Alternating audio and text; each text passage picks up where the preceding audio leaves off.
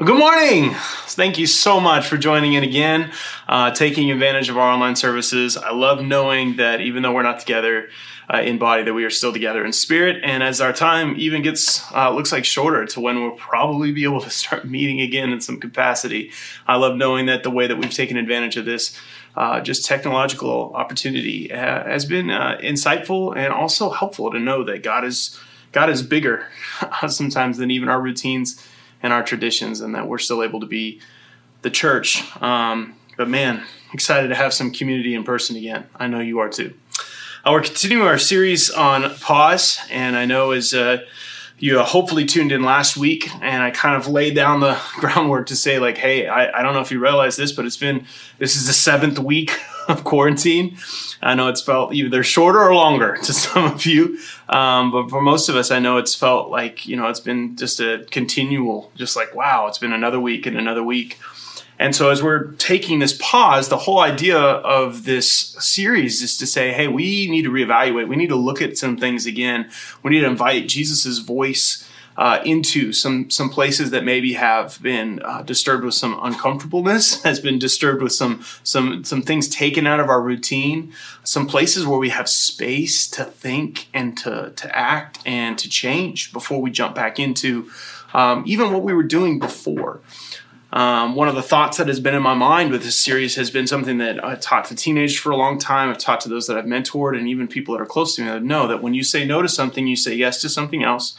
And when you say yes to something, you're saying no to something else. And in this place of pause, I think that's what we all need to do, is recognize what we've said no to, whether the government has been required or whether we've personally just chosen for safety.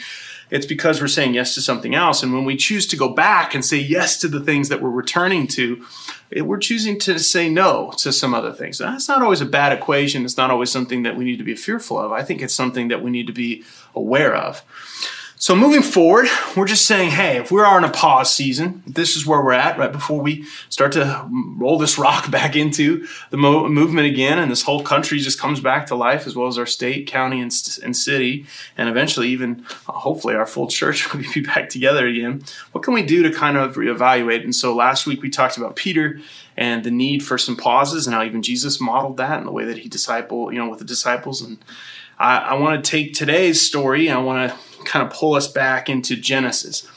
And Genesis is a book that for most of us, we know, the creation story, and we know Noah is in there in chapter 6. And there's a bunch of, lineage and heritage that's in it through this, basically one family's relationship, this family of Abraham and Sarah that grows all the way into basically the nation of the Hebrews and the Jewish people. And there's a lot of promises in there, and there's a gap between chapter 11 and chapter 12 where God kind of reinstates his promise to Abraham that he's going to save the whole world through one man's family. But there's a special section at the end of Genesis that has always been, it's been one of my favorites. It's been one of the ones that captures my attention, and it's one that captures kind of almost like my curiosity into the way that God works and moves, and how he is just in and around and working through a lot of things that sometimes I don't give him enough credit. And I don't see his vastness, and I don't see the power of his ways and how wise and capable he is. But then I read a story like I do in Genesis 37 through 50. Now, we don't have time to go through 13 chapters today, but I hope that you will go back and read some of these sections. The story that I'm alluding to, and the story that I haven't really expressed completely yet, is the story of Joseph. And if you've been around the church for a number of years, you've heard the story of Joseph. This isn't a new story. This isn't something when you hear the details of the story, even you may know them to a degree. But all I want you to see is some things that God is continually up to, and how the passage of time inside Joseph's life and through this story really does a good job of kind of giving us an accurate portrayal of how God works, and also kind of the idea of the journey of what life is, and that one event doesn't always determine the outcome, and that God can redeem at any point in a story. If you're not aware of the story, I want to set you up, because we're not going to start at the very beginning. A lot of times, that's the best place to start. But for time, and then also for what specifically I want to speak to, I want to jump to chapter 39. And I want to let you know that chapter 39 is kind of the place where the story takes its dark turn. Joseph is born into a family. He's the son of Jacob. Jacob has 12 sons. and not David, but Joseph is the 11th. And he's the 11th, but he's the favorite of Jacob. And Jacob chooses to kind of lavish his love on Joseph in a unique way, and it's caused division among his brothers. And I've said to my wife several times that we're not allowed to pick favorites. And I go, I don't know, people in the Bible do a lot, but the truth is, Jacob did pick Joseph as his favorite. In fact, the Bible says they gave him this special coat that was brightly colored and kind of signified his special relationship with his son. And his brothers just didn't like it, and they became jealous, they became angry. And then Joseph did the little brother thing where he boasted about some dreams that he was having, that his brothers would all bow down to him and that he would rule over even his father and his mother.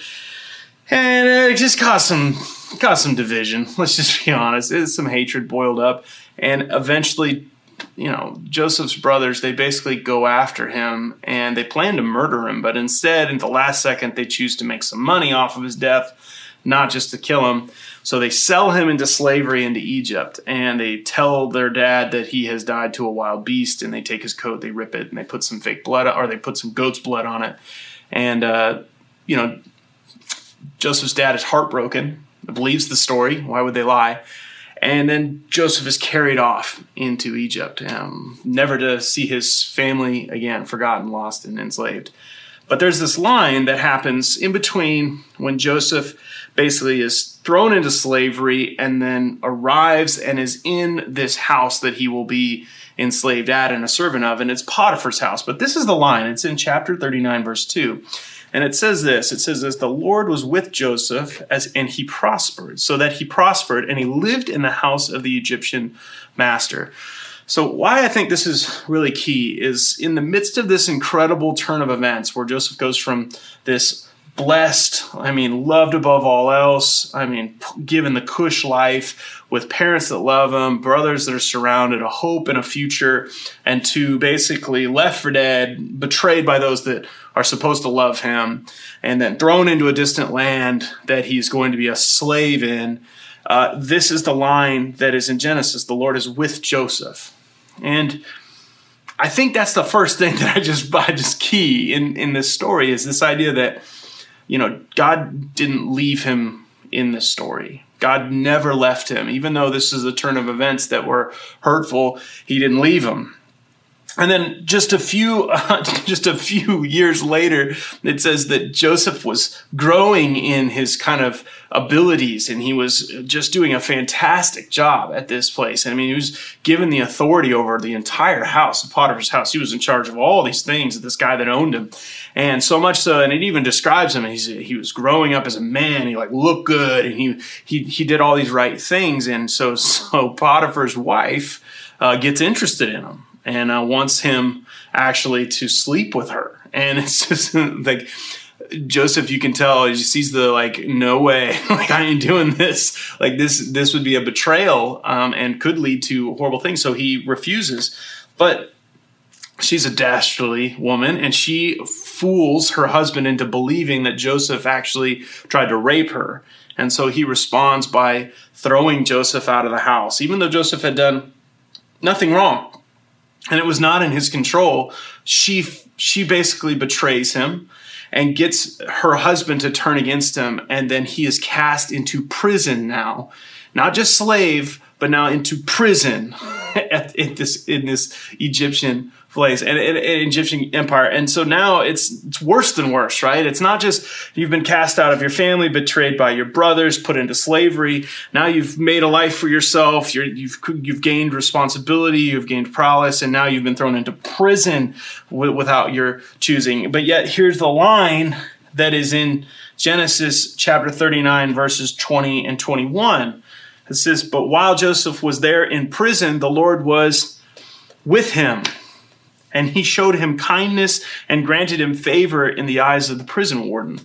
So yet again, as things turn and it's out of their control, or out of his control, and he cannot see what's going to happen, there's these little hints at what is going on behind the scenes, that obviously Joseph probably doesn't feel this. I mean, let's be real. When he's betrayed by his brothers and pulled into the house, and now he's thrown into prison, both those times, even if someone was to come to him and say like, hey, God's with you, like there's no way that you're like, cool, thanks. Like, I mean, like, I don't know what Joseph's complete attitude would be, but he had to have started to at least feel a little bit like, I mean, great. I mean, this is worse than worse. So, I mean, it's good that at least God's with me, but it doesn't really feel like the prospering part of this, the favor part of this is really working at all. It's like, thank you so much that you would build me up and let me fall again. But the crazy thing about this story is every time that I think Joseph and I, or you and I, if we were in that situation, would be discouraged or would be torn down, it's not the end of the story. It's not the end of what's going on. It's just a part of the story. And if you don't know the story, I highly encourage you, because I'm not going to read it. I just want to summarize it. What happens over the next few chapters from 39 to 42 it's mind-blowing. Joseph, again, has these dreams, and he interprets these dreams for two of the other prisoners that are in jail. One of them, a cupbearer, ends up getting out and actually going back to the palace with Pharaoh and has returned his job. Another one, a baker, he ends up getting killed and dies. And both dreams Joseph interpret correctly through God, basically, and his connection. And then there comes a time when Pharaoh himself has a dream, and the prison guard, and the cupbearer are able to communicate, and the cupbearer tells testimony of what his dream was interpreted by Joseph to the Pharaoh himself, because he has that connection. The Pharaoh calls down to the warden. The warden tells him, this Joseph guy's, he's a pretty good dude. And so he comes up and he's able to interpret Pharaoh's dream. And he interprets Pharaoh's dream, and it positions him perfectly, because he has been a manager of a full-time estate. One of Roman's officials was Potiphar's. He's now been in charge of the jail and parts of the responsibility of the jail, because he's now grown in influence even in his position in prison. And now he's interpreted Pharaoh's dream correctly. And it's 7 years of incredible abundance and then 7 years of absolute famine. And Pharaoh needs to take immediate action to make sure that his nation and even parts of that Arab Middle Eastern world would not starve. And Pharaoh in that place goes, Joseph, you're the man for the job. And so he goes from prison to one of the most prominent people in Pharaoh's court. In fact, it says he is second in command in all of Egypt. Whoa, right? So then you start to go, God is with you. Holy cow, what is happening? But just like all hurts and all unforgiveness and all brokenness inside of us, no matter the work that God does externally in our lives, that internal work still has a place that he would like to see fixed. Joseph's brothers, in the midst of this famine, in fact, in year 2, show up to Egypt to look for food because of Joseph's planning, unbeknownst to his brothers, that he's still alive and in charge. Because of his planning, the Egyptian world is the only place that there's really food. And so his brothers trek from their home to Egypt to get some food. And who do they stand before but Joseph, their brother? And they do not recognize him. I mean, why would they? How could this be their brother? And so this interaction that Joseph has now with his brothers at his feet, totally dependent on what he has, food, to give, is just mind-boggling. And I love what Joseph says. Joseph says this in chapter 42, verse 7, and this is his first interactions. As soon as Joseph saw his brothers, he recognized them, but he pretended to be a stranger, and he spoke harshly to them. Where do you come from, he said. From the land of Canaan, they replied, to buy food. Now pause. The heart of what Jesus, I love that it says this. They spoke harshly to them. Harshly to them. There's this response, this guttural thing in Joseph where he sees him and he's like, oh man. And you can tell he's speaking with this depth of bitterness and brokenness, all the things that he's been through his whole life, everything that's been unjust, all the things that have been done. And now he has the power to set it right, to say it, to do it, to make them pay. And I don't know if that's all the things that are going through his mind, but I know when he spoke harshly to him, that had to be a piece of what was going on in his heart. I don't know if you've ever been in. Have you ever been in a position where you've leveraged a platform or a position? Have you ever leveraged a platform or position and your first reaction is harsh, or is it gentle and kind? I think about this a lot. It's a good indicator a lot of times where your heart's at is if when you have leverage over top of people, even people that have done you wrong, if your immediate reaction is not gentleness and kindness, but it's harshness. There's just this harshness. There's this deep internal thing. And it may not even be, his brothers just sold him into slavery. They didn't falsely accuse him of adultery. They didn't leave him in prison for having, they just committed one of this, but his whole life now has bottled up so that the person that led them or led him into this place now is standing before him. And it's just this harshness. I don't know if you've ever seen yourself do this. I know as a parent, oh my gosh, I can have my moments of harshness. I know as a coworker, I can have my moments of impatience and harshness. I know this just as a stranger on the street, in the road rage, or in the wrong order at McDonald's, evidently. That's all you guys remember. Whatever it is, I can have my moments of harshness. And I wonder if I don't see myself sometimes like, I wonder if this is what Joseph started to recognize, that there was this harshness in his response. So Joseph, of course, he doesn't keep the same tone, but he kind of gets a plan. We're not going to read through the whole plan here, but basically comes up with this concept to see if his brothers are still treating his younger brother, because he has now another brother named Benjamin that's younger, if they're treating him poorly, if they're treating him kind of like Joseph. And he wants to see if they have changed their ways, or if the same, or if he can kind of get a glimpse of where they're at. And so he comes up with this plan. So he tells them, you need to go back and you need to bring back the youngest brother, because they didn't even bring his youngest brother the first trip because they were afraid to lose him. It sounds like Jacob has picked a new favorite and Benjamin's it, and he does not want to lose Benjamin. And so they did not bring it. But Joseph literally says, if you do not bring back my younger brother, I will not give you more food. And so they return and they bring back Benjamin. But then he drops a plot. As they leave the second trip with their food, and as Joseph has set it up, he plants inside their packs with their food a silver cup. And this silver cup is Joseph's cup. It's a very priceless, kind of personal item. And so he's setting them up because he wants to see their reaction. So he puts it in Benjamin's bag. And I want you to see what this looks like, because he brings them back to his house and he's going to have them sit down and he's going to tell them the consequence if anyone finds a cup in their bags, knowing that there is one there. In chapter 44, we find Joseph saying this as a response to Judah, is one of his brothers, and the rest of them. Joseph's still in the house when Judah and his brothers came in. They threw themselves to the ground before him and said, Joseph to them, "What is this that you have done? Don't you know that a man like you can find things out by divination?" And it's like, I'm the guy that interprets dreams. I'm the thing that knows more. See, it's just pride that is in that in Joseph. "But can I say to my Lord," Judah replied, "what can I say? How can I prove our innocence? God has uncovered your servant's guilt." Whoo. "We are now my Lord's slaves. We are slaves that the one who was found to have the cup." So here's what basically Judah comes back with. He's going, "Look, you found it. I don't know how it got there. If it's there, we are totally guilty. We're totally guilty, and we cannot.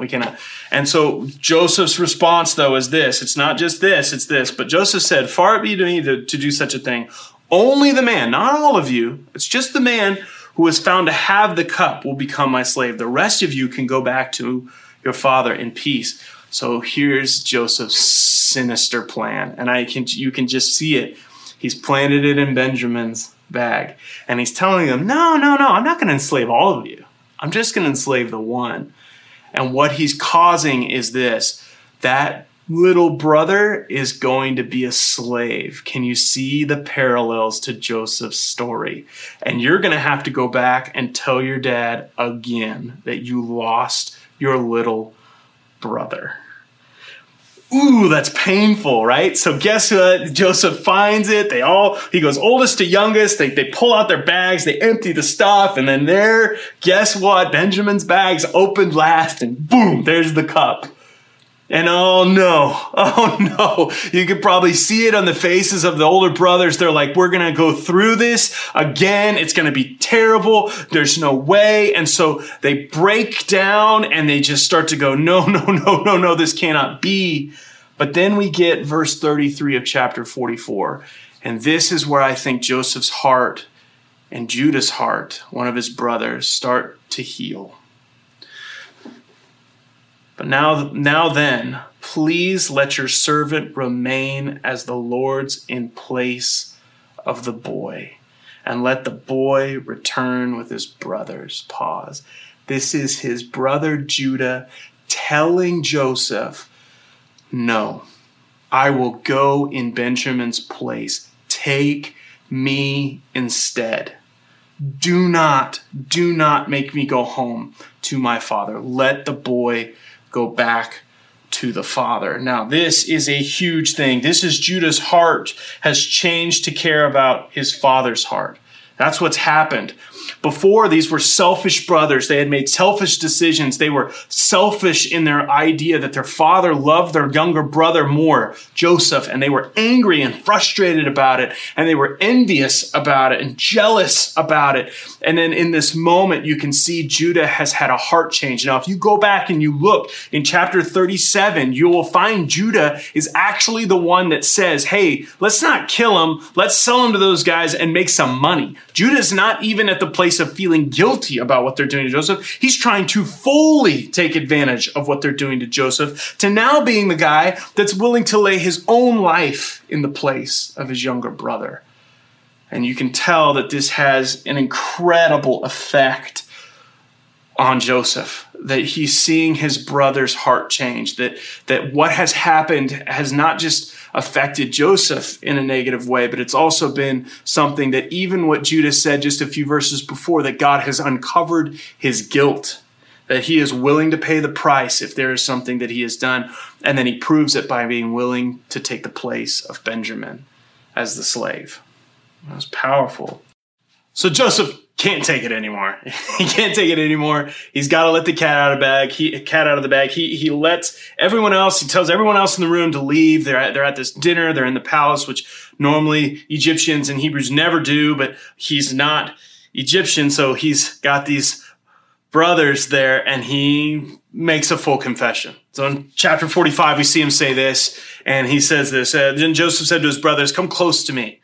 When they had done so, he said, I am your brother Joseph, the one you sold into Egypt. Now, when that comes out, I mean, I see this like the movies. Like, this is that scene where everybody kind of pauses. They kind of read each other's faces. There's kind of this stillness, this quiet that you can almost like cut, like this kind of thing that creeps into the room that now everybody's like, oh man, I thought we were in trouble before. But now we have to be just totally in for it, right? Like, this is the moment where the guys come in, they all get skewered, like, they're all thrown in prison, like, what's going to happen?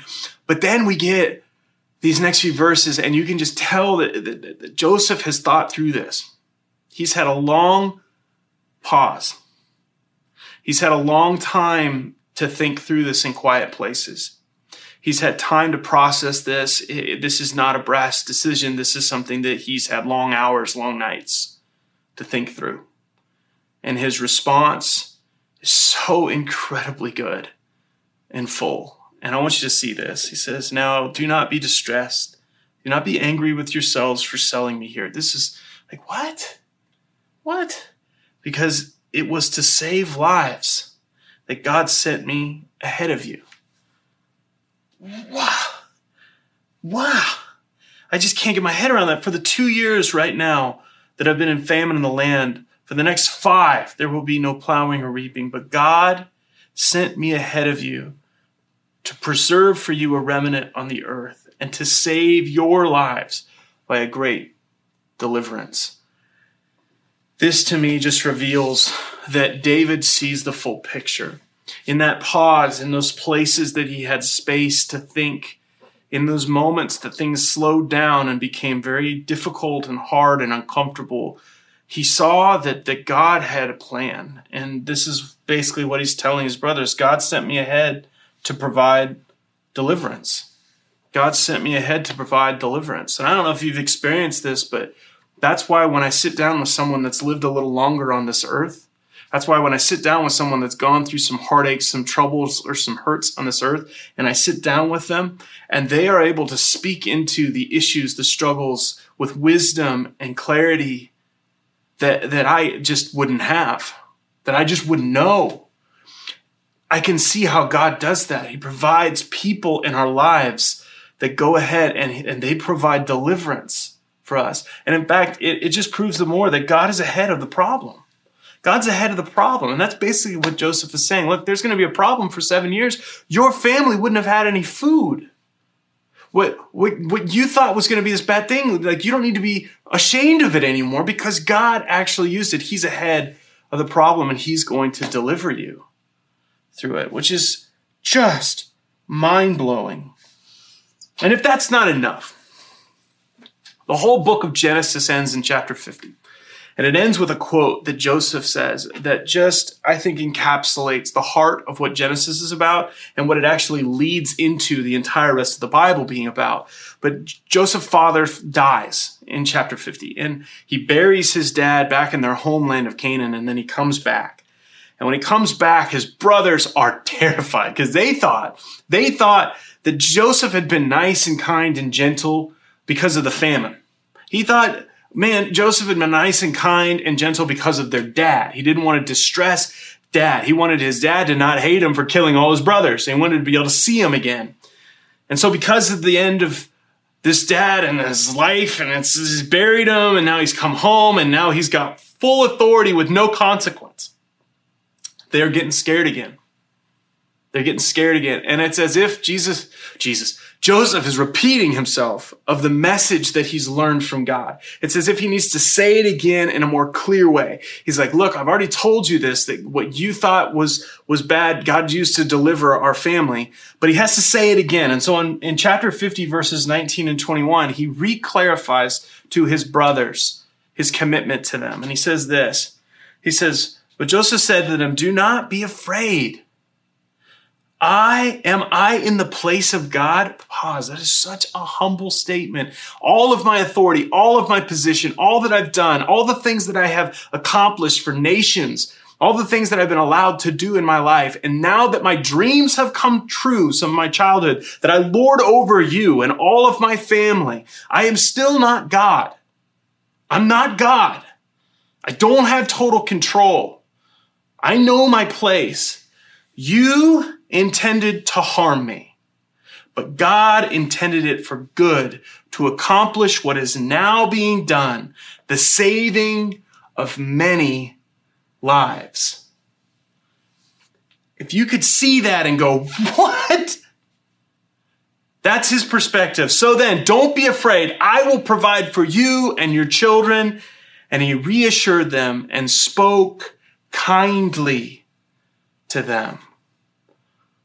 Not in pride, not in platform or position, not because he now had finally arrived and he had this place. No, humbly inserting himself in a position of influence with kind words, seeing the full picture of what God had done. And if you hear nothing else that I say today, if you've blocked this out or you have popped in and out of paying attention, and you've heard the story of Joseph before, maybe you've missed the point of the entire book of Genesis, from the fall of Adam and Eve to the Tower of Babel being destroyed to all these nations now being built out of Abraham's covenant, and now all these people that are going to be in this Egyptian world. The whole purpose of, I believe, the entire book of Genesis is the singular message that God has at that time for the world that Joseph declares, and that is God turns harmful actions into healing renovations.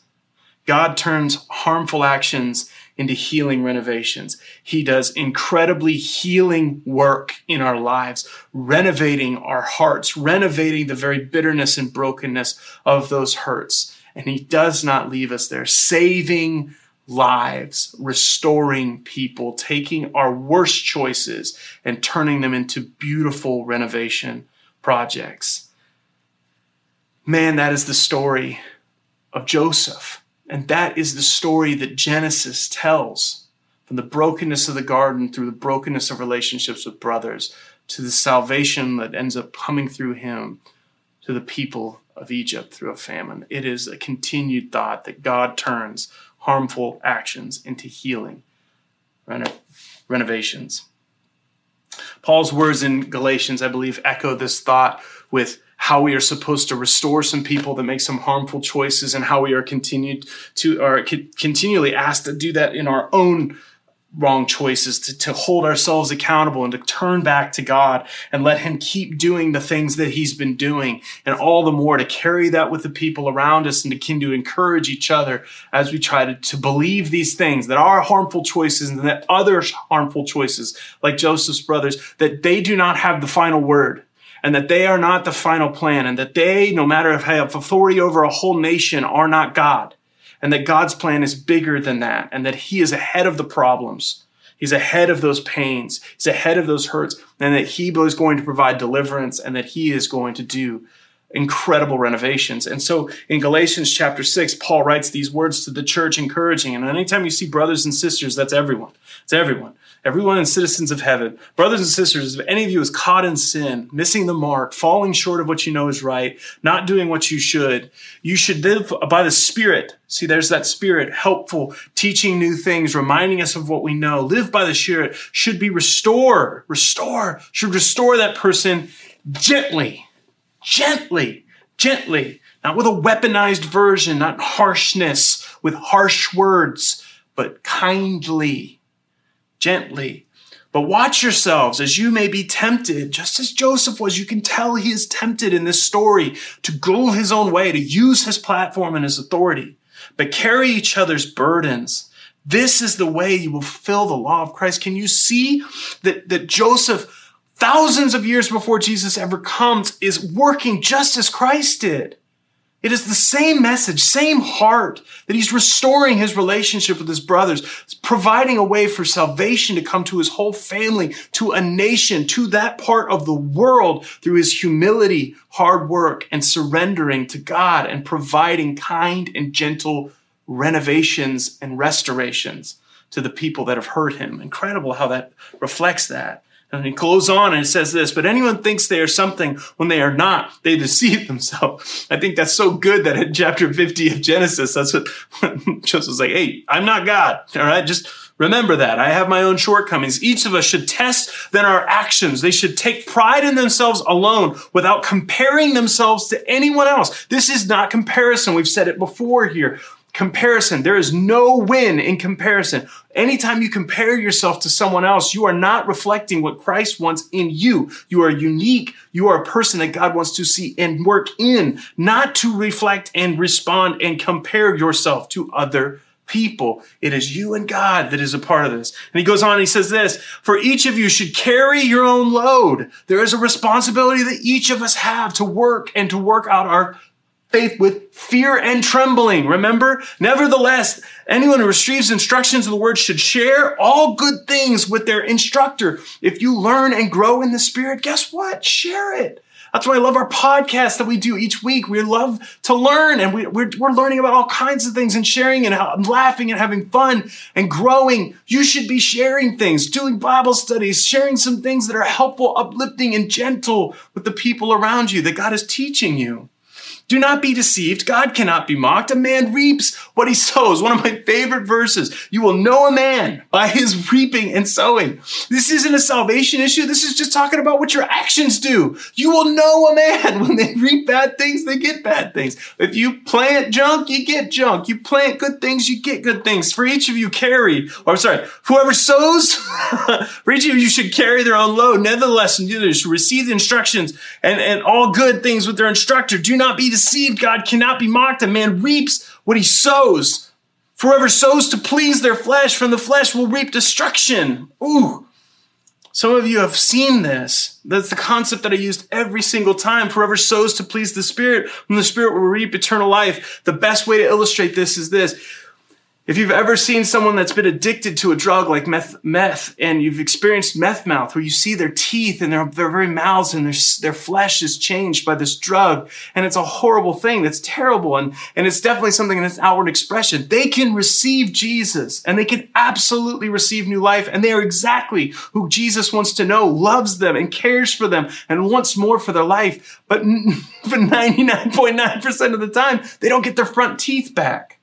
And they don't get their skin to be refreshed. That's not a part of what Jesus is so concerned about. This is the idea that you and I, we can do things that can destroy pieces of our soul, our relationships, that may not look like a physical thing like meth, but it can be absolutely detrimental to our lives. But he says when we sow in the Spirit, it's the exact same way. People may never see it. They may really know it, but it flows out of us. It looks like when things go from harsh to gentle, from bitter to forgiveness.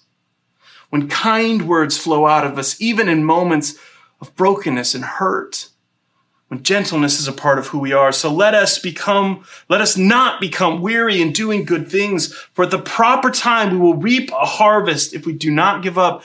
The fruit of the Spirit shows itself. It reveals itself. Just like the cross looks like a defeat, it reveals itself in an empty tomb as a win. And he says this in conclusion, therefore, as we have opportunity, let us do good to all people, especially those who belong to the family of believers. All people. But in this time, as we are starting to restart, as we are seeing the pause, and now we're going to move and restart things, this verse needs to be, we need to be more aware than ever to be on the lookout for ways that we can help each other, encourage each other, carry our own loads, but then look also to the people around us. And if we do that well, we'll see God turn harmful things, what the enemy would see as a win, into incredibly helpful renovations, healing renovations, works that would reflect the law of Christ in an empty tomb. Man. If we could take advantage of a pause and see God move again like that. I have a few questions for you to think about here as we conclude, as I said I would each week. As we pause, I want you to think about this question. Do I need to reach out to a friend, a neighbor, or a coworker and ask for forgiveness? I wonder if Joseph's brothers had had an opportunity to reach out earlier, if they would have. If some of them in the years afterwards felt guilt or felt shame, and if they would have had a chance to undo what they did, if they would have. And I wonder how many of us, we still have the opportunity, a Zoom call, just a text message, a Facebook message, maybe just a phone call, or maybe even eventually, hopefully, face-to-face, and just say, hey, I need to ask for forgiveness. I know I did this. I was harsh. I was unkind. I was jealous. I was envious. I was greedy. It was wrong, and I did it anyway, and I shouldn't have. Pause. Let the voice of Jesus come in and change things. Listen, respond, ask for forgiveness. You're not doing it to hear a certain response. You are doing it because you've been called to. Even if forgiveness does not come, the part is you do what you can, and then you trust God to do the rest. Maybe there's someone you need to ask for some forgiveness. And the second question is this. Do I need to reach out to a friend who is hurting or stumbling and offer gentle help? Keyword here is gentle. This is not a place where you go in guns blazing or with the sword to cut them down or weaponize the word. This is where you just come in with gentle help. And you say, hey, I want to help you carry this load. It will cost you more than you want to pay. It will be a cross in some ways for you, but you're willing to step in and help. And some of you have seen a friend. You have not talked to a friend. You have heard about a friend, and yet you haven't reached out with gentle help. Gentle help. And some of you need to. You need to make the call. You need to send the message. You need to ask the question. You need to reach out. The last question is this, and maybe some of you have found yourself in this. Do I need to reach out for help with my own actions and stumblings? Some of you have found yourself like Joseph's brothers, and you don't even know how to repair. You don't know what things you need to do. It feels so beyond your control, so beyond you just feel like you're not even yourself. How could you do this? How could I have done this? How could I have let this get a hold of my life? How could I have made this choice? And you need some help. And you need somebody to come alongside you. Not that you're not willing to carry a piece or to take responsibility. It's like Judah, I will stay. Let my brother go. You will stand up and do what you need to, but you need some help. And if you need that, you need to reach out to a friend. You need to reach out to someone that you're close to. And if you don't have someone that you're close to, if you're not, send us an email here at the church. We would love to get one. We'll link that right below. You can send us an email. We'd love to help you if you need help. Get out of this. Reach out. Don't stay where you're at. Now, these questions are here intentionally. We're going to continue to do this through the series because I think our goal here is to pause, listen to the voice of Jesus that changes everything, and then respond and put it into action, right? That's what we're here to do. So if you need to reach out to a friend and ask for forgiveness, all right? If you need to find a friend and offer some help, or maybe you need help yourself, let's start to respond. Let's not let this pause, this moment where we hear God's voice gently calling us to new things. Let's not miss the opportunity. Let's go for it. Let's do it. Well, let me pray for you. I hope God continues to move. Dear Heavenly Father, thank you so much for the opportunity, Lord, to take a pause, give you a moment to speak. Lord, speak into our lives. Call us to a place where we can ask for forgiveness, that we can offer help to those around us that need it, that we could even ask for help for ourselves if we need it, that we would not be in fear, but Lord, that we would trust that, Lord, you take hurtful actions and you turn them into healing or renovations, Lord, that you do that. Or continue to do that in our lives. Work through us. Work in us. Lord, we thank you for your Son and his work on the cross. In your name we pray. Amen. Thanks so much for listening, guys. We'll see you later.